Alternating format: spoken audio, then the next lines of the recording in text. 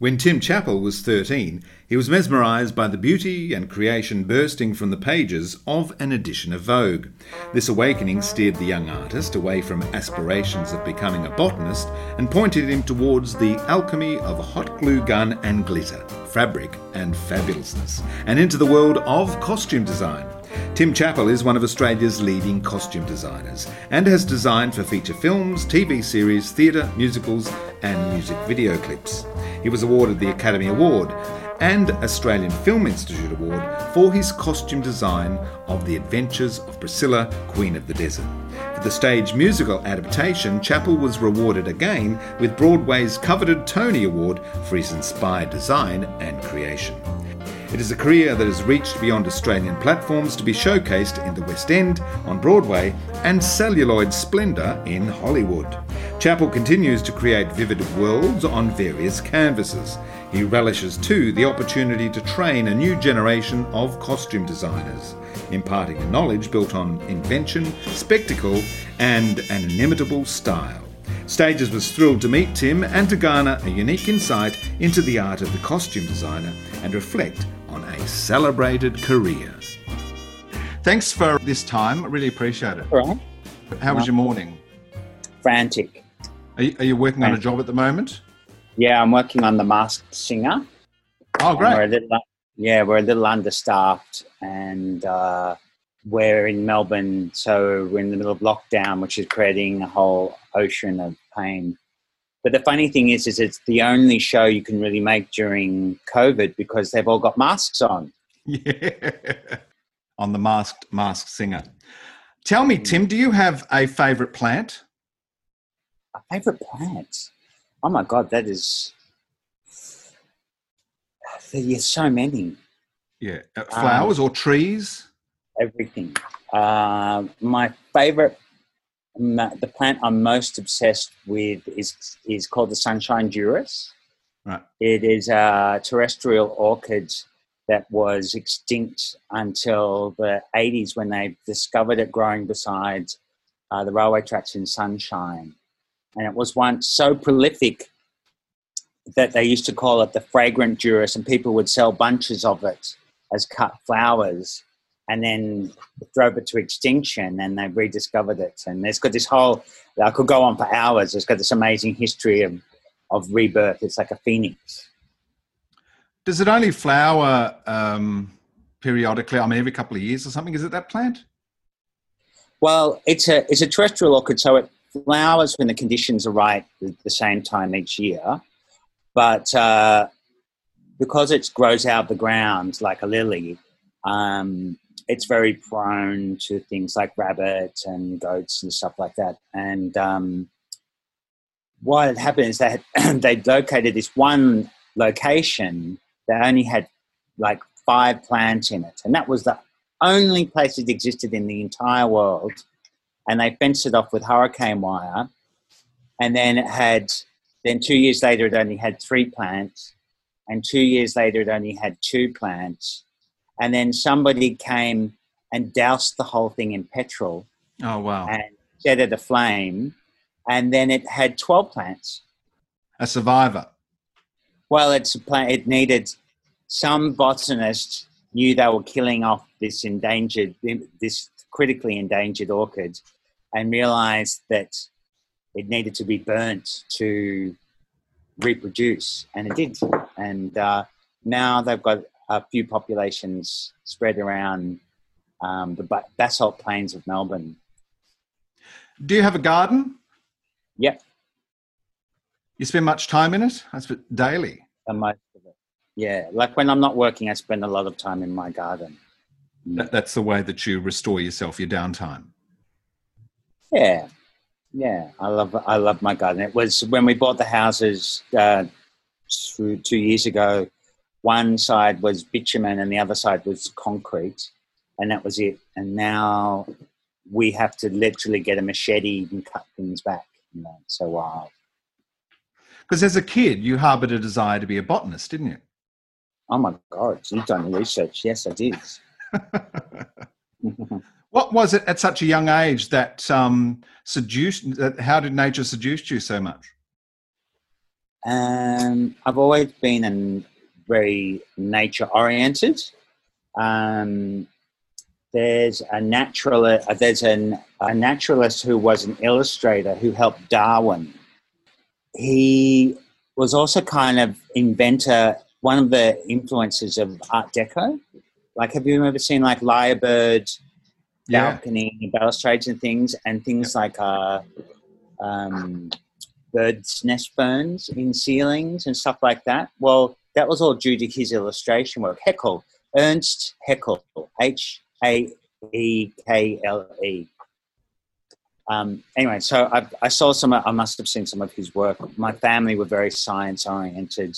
And I used to just love, because I lived out in the far western suburbs of Melbourne, I used to love going out into remnant bushland and discovering things that still existed. And that's where my love of terrestrial orchids came from. Because nature has a great influence on design, doesn't it? Yeah, massively. And especially me. Have you been to Barcelona and seen Sagrada Familia? Yeah. Isn't that extraordinary, the way that Gaudi has been influenced by nature? Yeah. And beautifully executed. How did you find a copy of French Vogue at Flinders Street Station? Oh, you really have done your research. Was it just lying there, or was it in a shop? No, it was literally just laying there on someone must have forgotten it, because it would have been expensive. But it wasn't just like a crappy Australian fashion magazine. It was, I mean, it may not have been French Vogue, but it was a proper fashion magazine, which I'd never seen before. And yeah, it changed everything. So what was it about those pages that spoke to you? Gee, it's hard to explain. I think I just realised that I wanted that life, and I loved the look of those people. And I was always artistic, and I always drew. As a kid, I drew a lot of things in nature. And I guess it all kind of made sense because I loved orchids and I loved structure in nature. And then when I looked at fashion, it works in a similar kind of way. You're just dealing with form, spatial relations and form and structure and repetition, pattern, colour. It's all the same. Yeah, those pages, I mean, would be similar to flicking through a series of flowers or something. Those garments that have shapes and colours and speak and express different things and Where did you grow up? All over the place. I'm an army brat, so I went to 8 different schools and everywhere. I lived in every city. I lived in Malaysia for a few years, and we settled in Melbourne when I was 10. Lived there until I was 14, and then moved to Northern Beaches, New South Wales, which is where I count being from. Oh, okay. But yes. If you need to nominate a home. Yeah. What were the artistic influences in your childhood? Were you going to the theatre or museums, visual arts? No. None of that, nothing. No. Until you found... Just nature. Yeah. So just nature and drawing.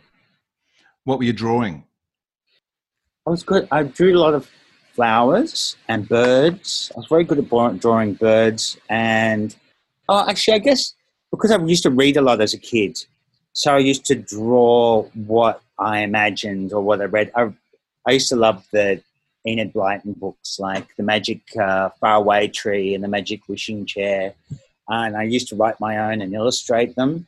I mean, they were only like, 5 pages long and stuff. But, I was able to go from words to images and then describe, which has ended up being what I do for a living.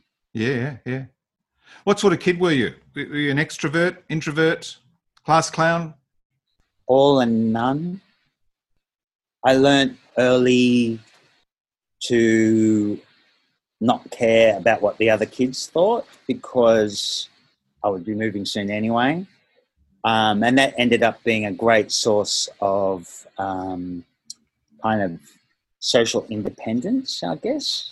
I ended up like, kids used to pick on me in primary school, but by the time I got to my third high school, I didn't even have to try and fit in, and had a good time and was able to concentrate on the art and stuff, but wasn't either a class clown nor an introvert. I wasn't interested. Isn't that weird? Yeah. But you built a resilience to survive, to cope with those kids around you. You know what it is? I guess I was always gay, and I always knew it, and it caused a lot of trouble to begin with. And then when I realised that there was nothing I could do about it and stopped caring, then it became a great source of power. And then the cool kids at school respected me because I wasn't ashamed of being gay. Yeah. And then that changed life a bit. You'd claimed your individuality. Not intentionally, it just happened. Yeah. So when did the shift come from wanting to be a botanist to work in fashion? Literally that day. And that day in year 8, because I lived in the far western suburbs of Melbourne, St Stab Albans, and I went to Melbourne High. So it was 3 hours a day of travelling. And that day when I found the magazine, I was just like, went. And then I started drawing fashion after that. Stopped drawing birds and flowers and started drawing fashion. So where was your early training in fashion design? I went to Sydney College of the Arts and did a Bachelor of Arts Design, fashion and textile design. Were your folks supportive of moving into that industry? Not even a little bit. No, they were furious. My family, well, they weren't super furious because there was no point ever trying to tell me to do anything. But I was meant to do botany, and I followed my grandfather and uncles into Sydney High when we moved to Sydney, and then I was meant to go to Sydney University like they did and go and do botany. And then when I told them I was going to be doing fashion instead, they weren't particularly happy. So when you graduated, what sort of work were you getting? I never graduated. Oh, you didn't graduate? You left? Yeah. You weren't enjoying it? No, what happened was I was dating a producer who worked on a TV show at ABC. He said, why don't I go and work at the ABC in the wardrobe department over summer? And I got the job, and then I got kind of headhunted to go and work on a show called E Street. Oh, yeah. And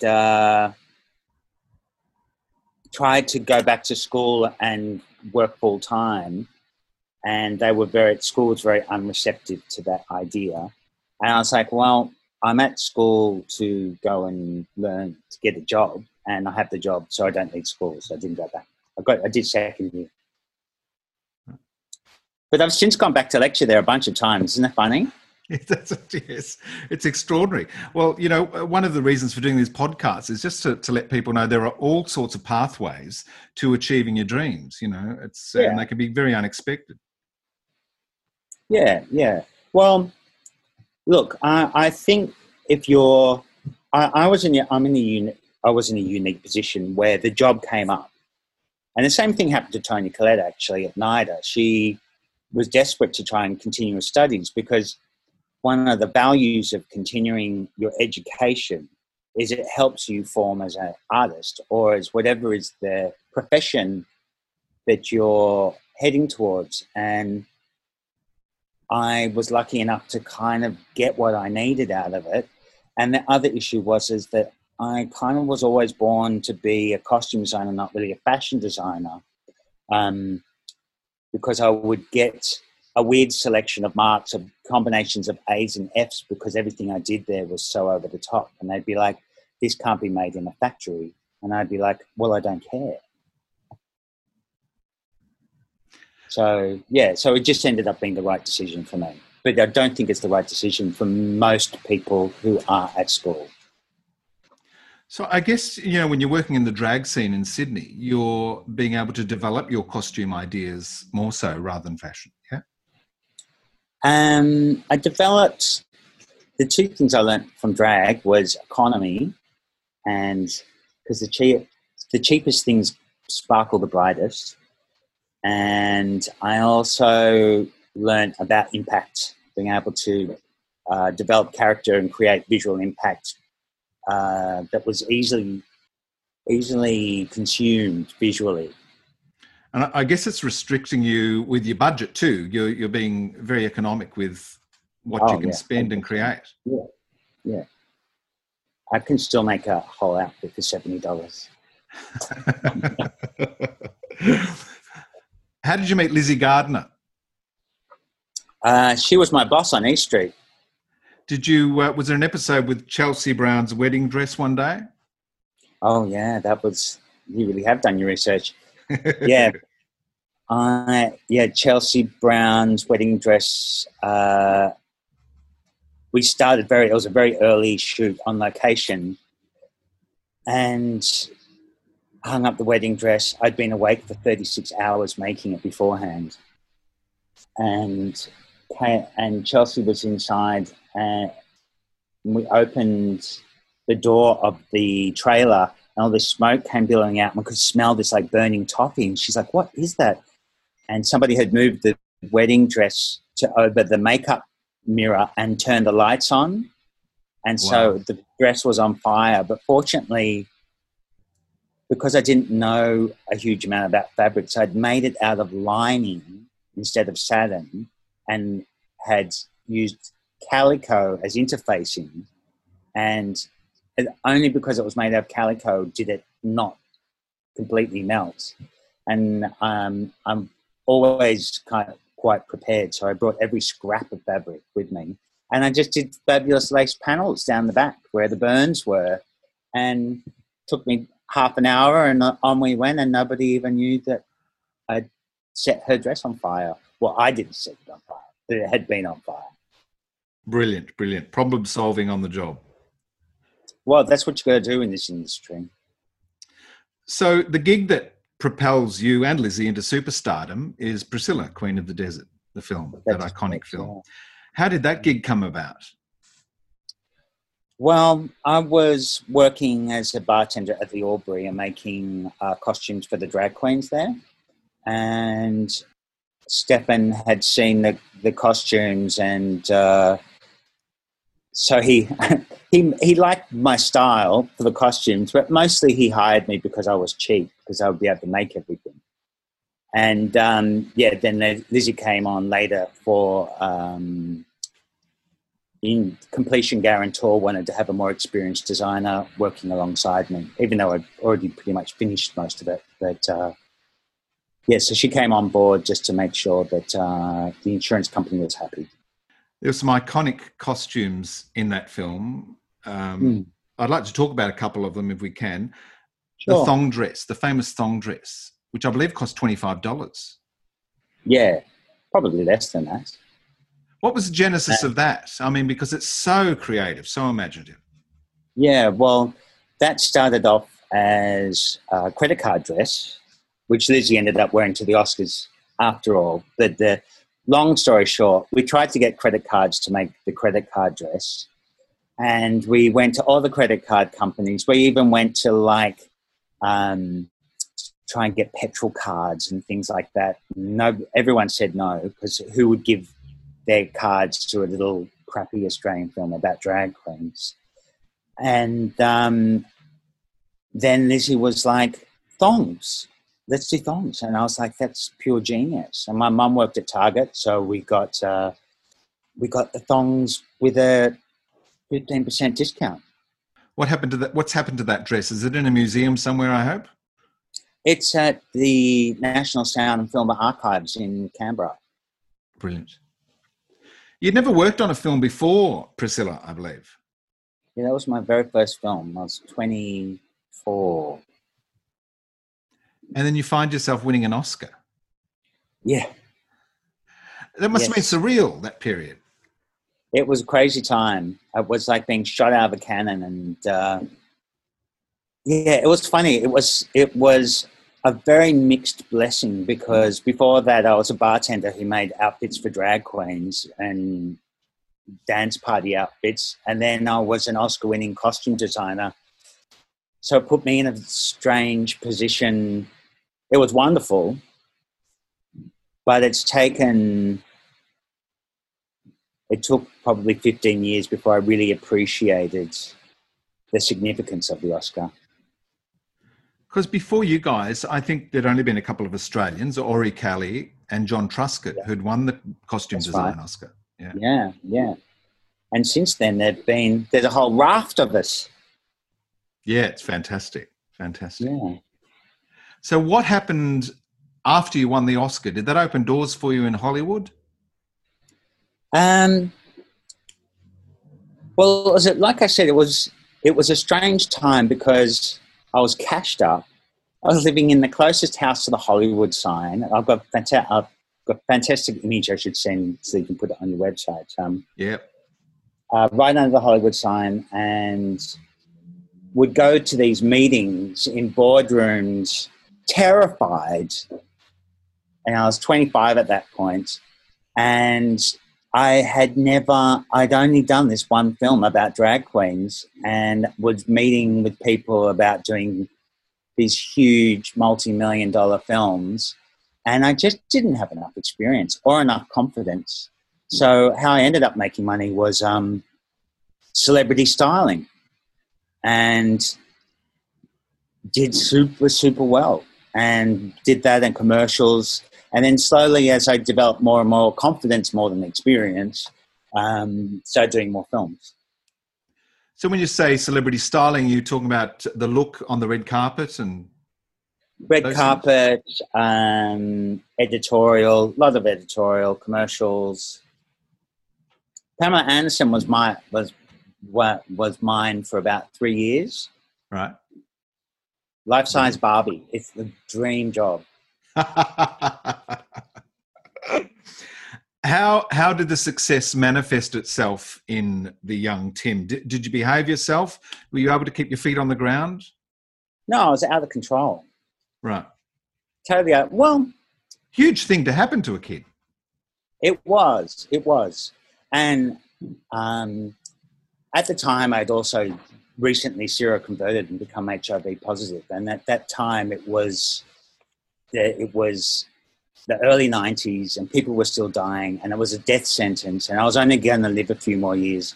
Yeah. So rather than invest my time in developing my career, I just partied, went to Miami, went to Trinidad and all these crazy places, and had a great time, but never really focused on my career. And then I discovered I wasn't going to die and had to develop a career. You spent about 2 years in Los Angeles, in Tinseltown.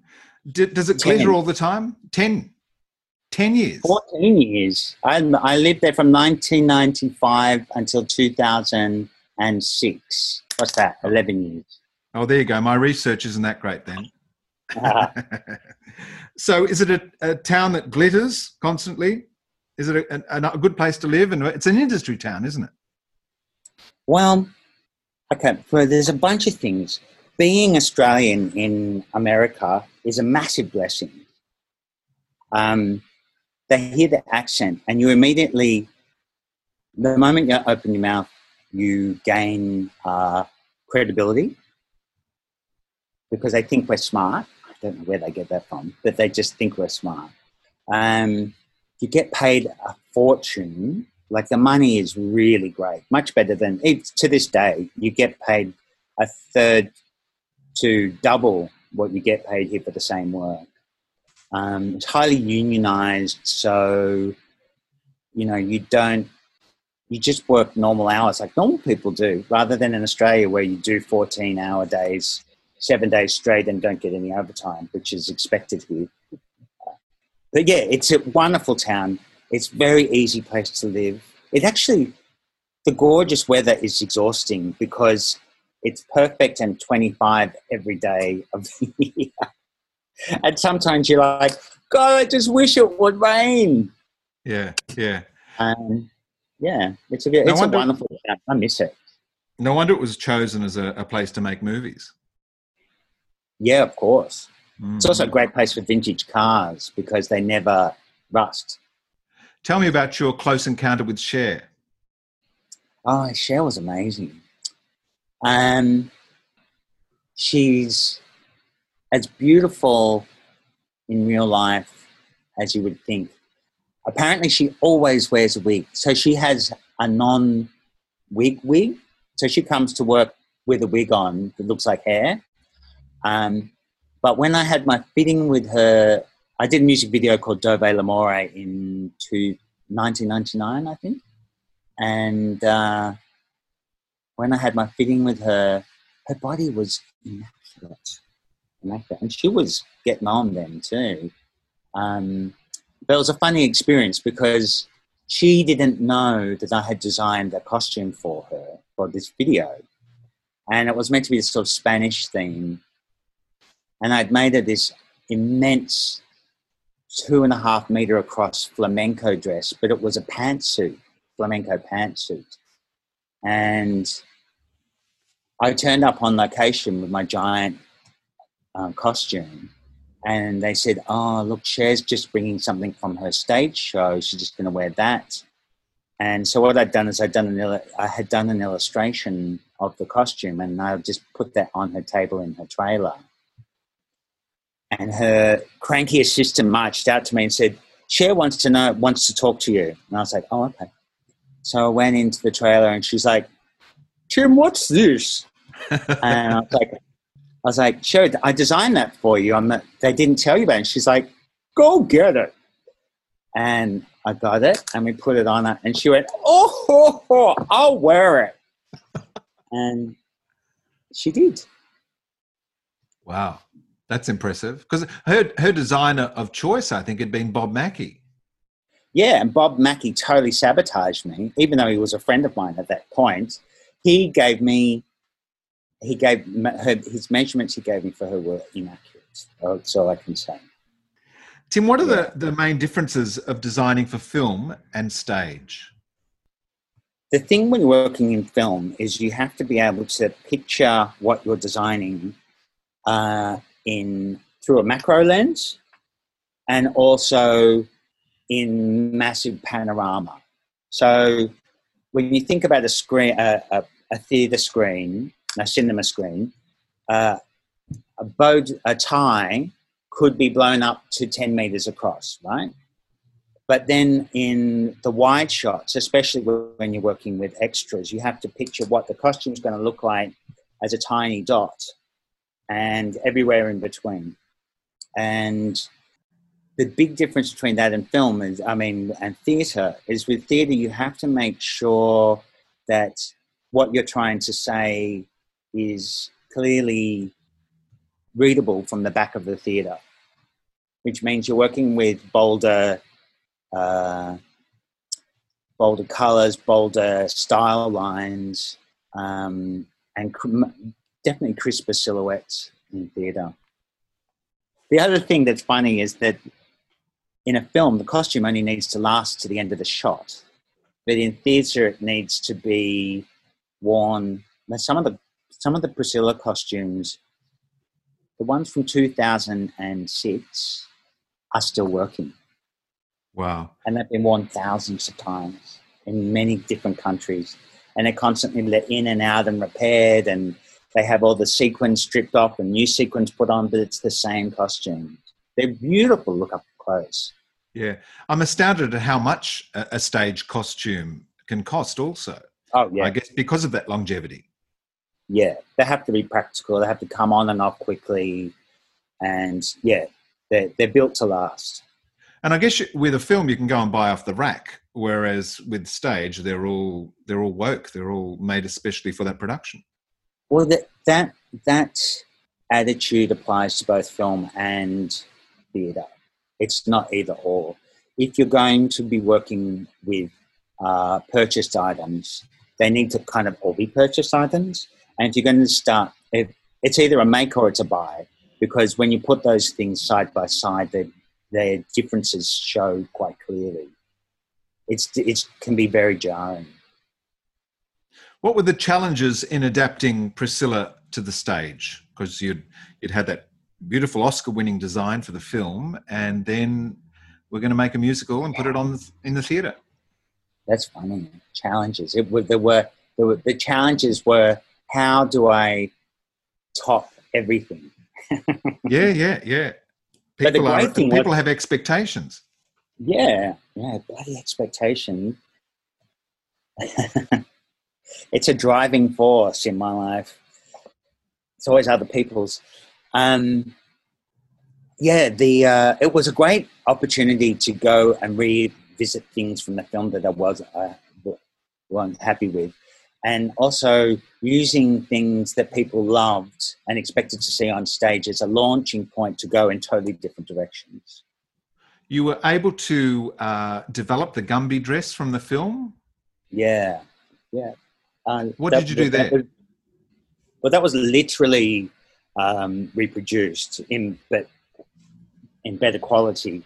And then at the end of that number, which is the closing of the first act, there's a parade of Gumbies, all different kinds.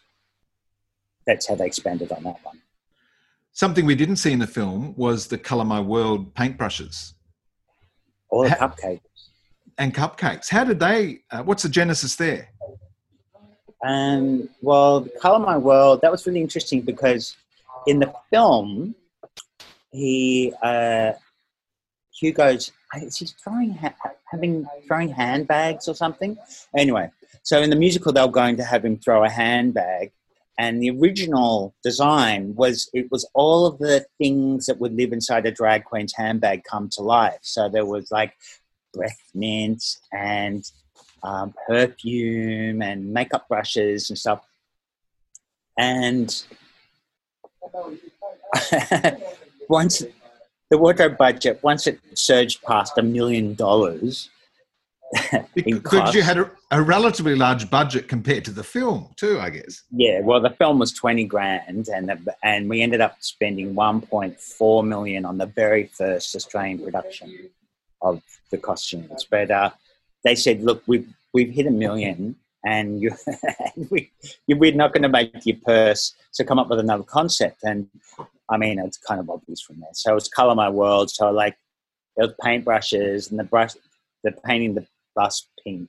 And but the interesting thing on that one was I worked quite closely.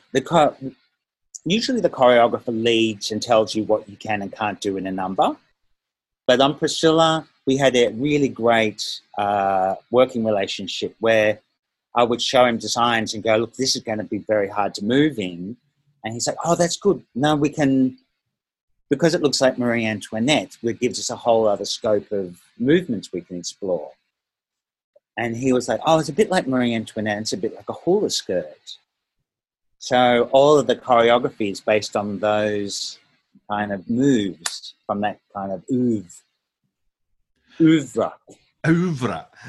So for the first time, I guess you're designing for dancers, aren't you? So there's got to be that consideration of, can they move? How can they express themselves? Yeah. Well, and I have to say, as I've matured as a designer, I now consider the movement as much as any other element of the design, but whether it's a film or whether it's stage. The poetry of way a costume moves on a person's body is something that really is the centre of my focus now. All of those Priscilla costumes are magnificent. Their inventiveness and they all have their own personality. Thank you. Yeah, they all my little babies. They've done well. As a designer, you're not responsible just for the body. I imagine it extends to all the accessories, handbags, wigs, shoes, gloves, yeah? Shoes are my bête noire because I so often have to go back to the curse, the absolute curse of my existence is a chorus shoe. I hate them. I hate chorus shoes. But you always end up having to put girls, they'll be in some beautiful modern thing and in a chorus shoe. Because dancers' feet are precious. So you've got to give them what they need. And the chorus shoe has no personality. No. Zero. No matter what you do to it. How do you find your colour palette and the textures that you want to work with for whatever job? Well, I'm very drawn. I'm known for and drawn to a very clear colour palette, a lot of primaries and secondary colours, but I don't have very sophisticated colour tastes. Everything's bright. That's why I do drag queens and children's shows a lot. Because those palettes appeal to them, yeah. The costumes can pop. Yeah. What's the process of working with other designers, the lighting designer, the set designer? I imagine that's quite a process of collaboration. Oh, I have to say that working in this industry is the collaborative part that makes it so wonderful. There have been times when I've not been happy with the way a dress looks on stage, and I can go to the lighting designer and ask for their help. And quite often they can hit it with a different colour and fix things. The director might hate it, and just changing up the colours or the way something is lit can take something from being a disaster to being a total winner. It's a tight family, and if you don't work collaboratively with your production designer and your lighting designer, it's going to be a disaster. And why would you bother? Just go and be an artist. When I've done a play or a musical, my favourite moment is that first time you put the costume on and you can sort of, the character is complete after weeks of rehearsal. Is that the same for you, that moment when the costume's completed and an actor wears it? Well, my collaboration isn't just with the other designers of the show. I work really closely with my talent. And that's part of when I talk about movement, I'm very close to the wearer of the costume now because they have to wear it. Yeah. And sometimes that process is led by me. Sometimes that process is led by them. And in really great situations, it's in the middle where they'll bring something to the table. I'll draw something up. But Toni Collette's a great one. So she's very straight up. I can draw 20 things for her and she'll and ah, but I'll make a few. And when you hit the right mark, her whole posture changes in the mirror. Yeah. And she doesn't even have to say anything. I go, we both look, but without words, they're like, there she is. There's the character. The costume is a second skin. Yeah, it is. It's arming your actor. There's the tools for the actor. Because it's not just people often think of the costume as being the outside part, but the underwear and the shoes. Underwear is so important, especially if you're doing a period piece. Corsetry and things like that really influence the way you move and the way you feel in the costume. You're doing a lot of teaching now. What do you enjoy about teaching design? It's oddly enough, it's really helping me hone my craft because you have to explain it to other people. Yeah. There's just so much to love about it, about teaching. There are moments when you're teaching and you see a student have a ta-da moment. And you're like, oh, wow, I remember at school when I had those, when they have an epiphany and they go, oh, I get something. And that is more satisfying than anything with design, I have to say. Yeah, great. Now, where do you keep your Oscar and your Tony Award? Right now, where are they? Right now, they're in the attic because we're renovating. Fair enough, and they'll be bought out and put on display as soon as you finish, I'm sure. Probably covered in floor dust at the moment.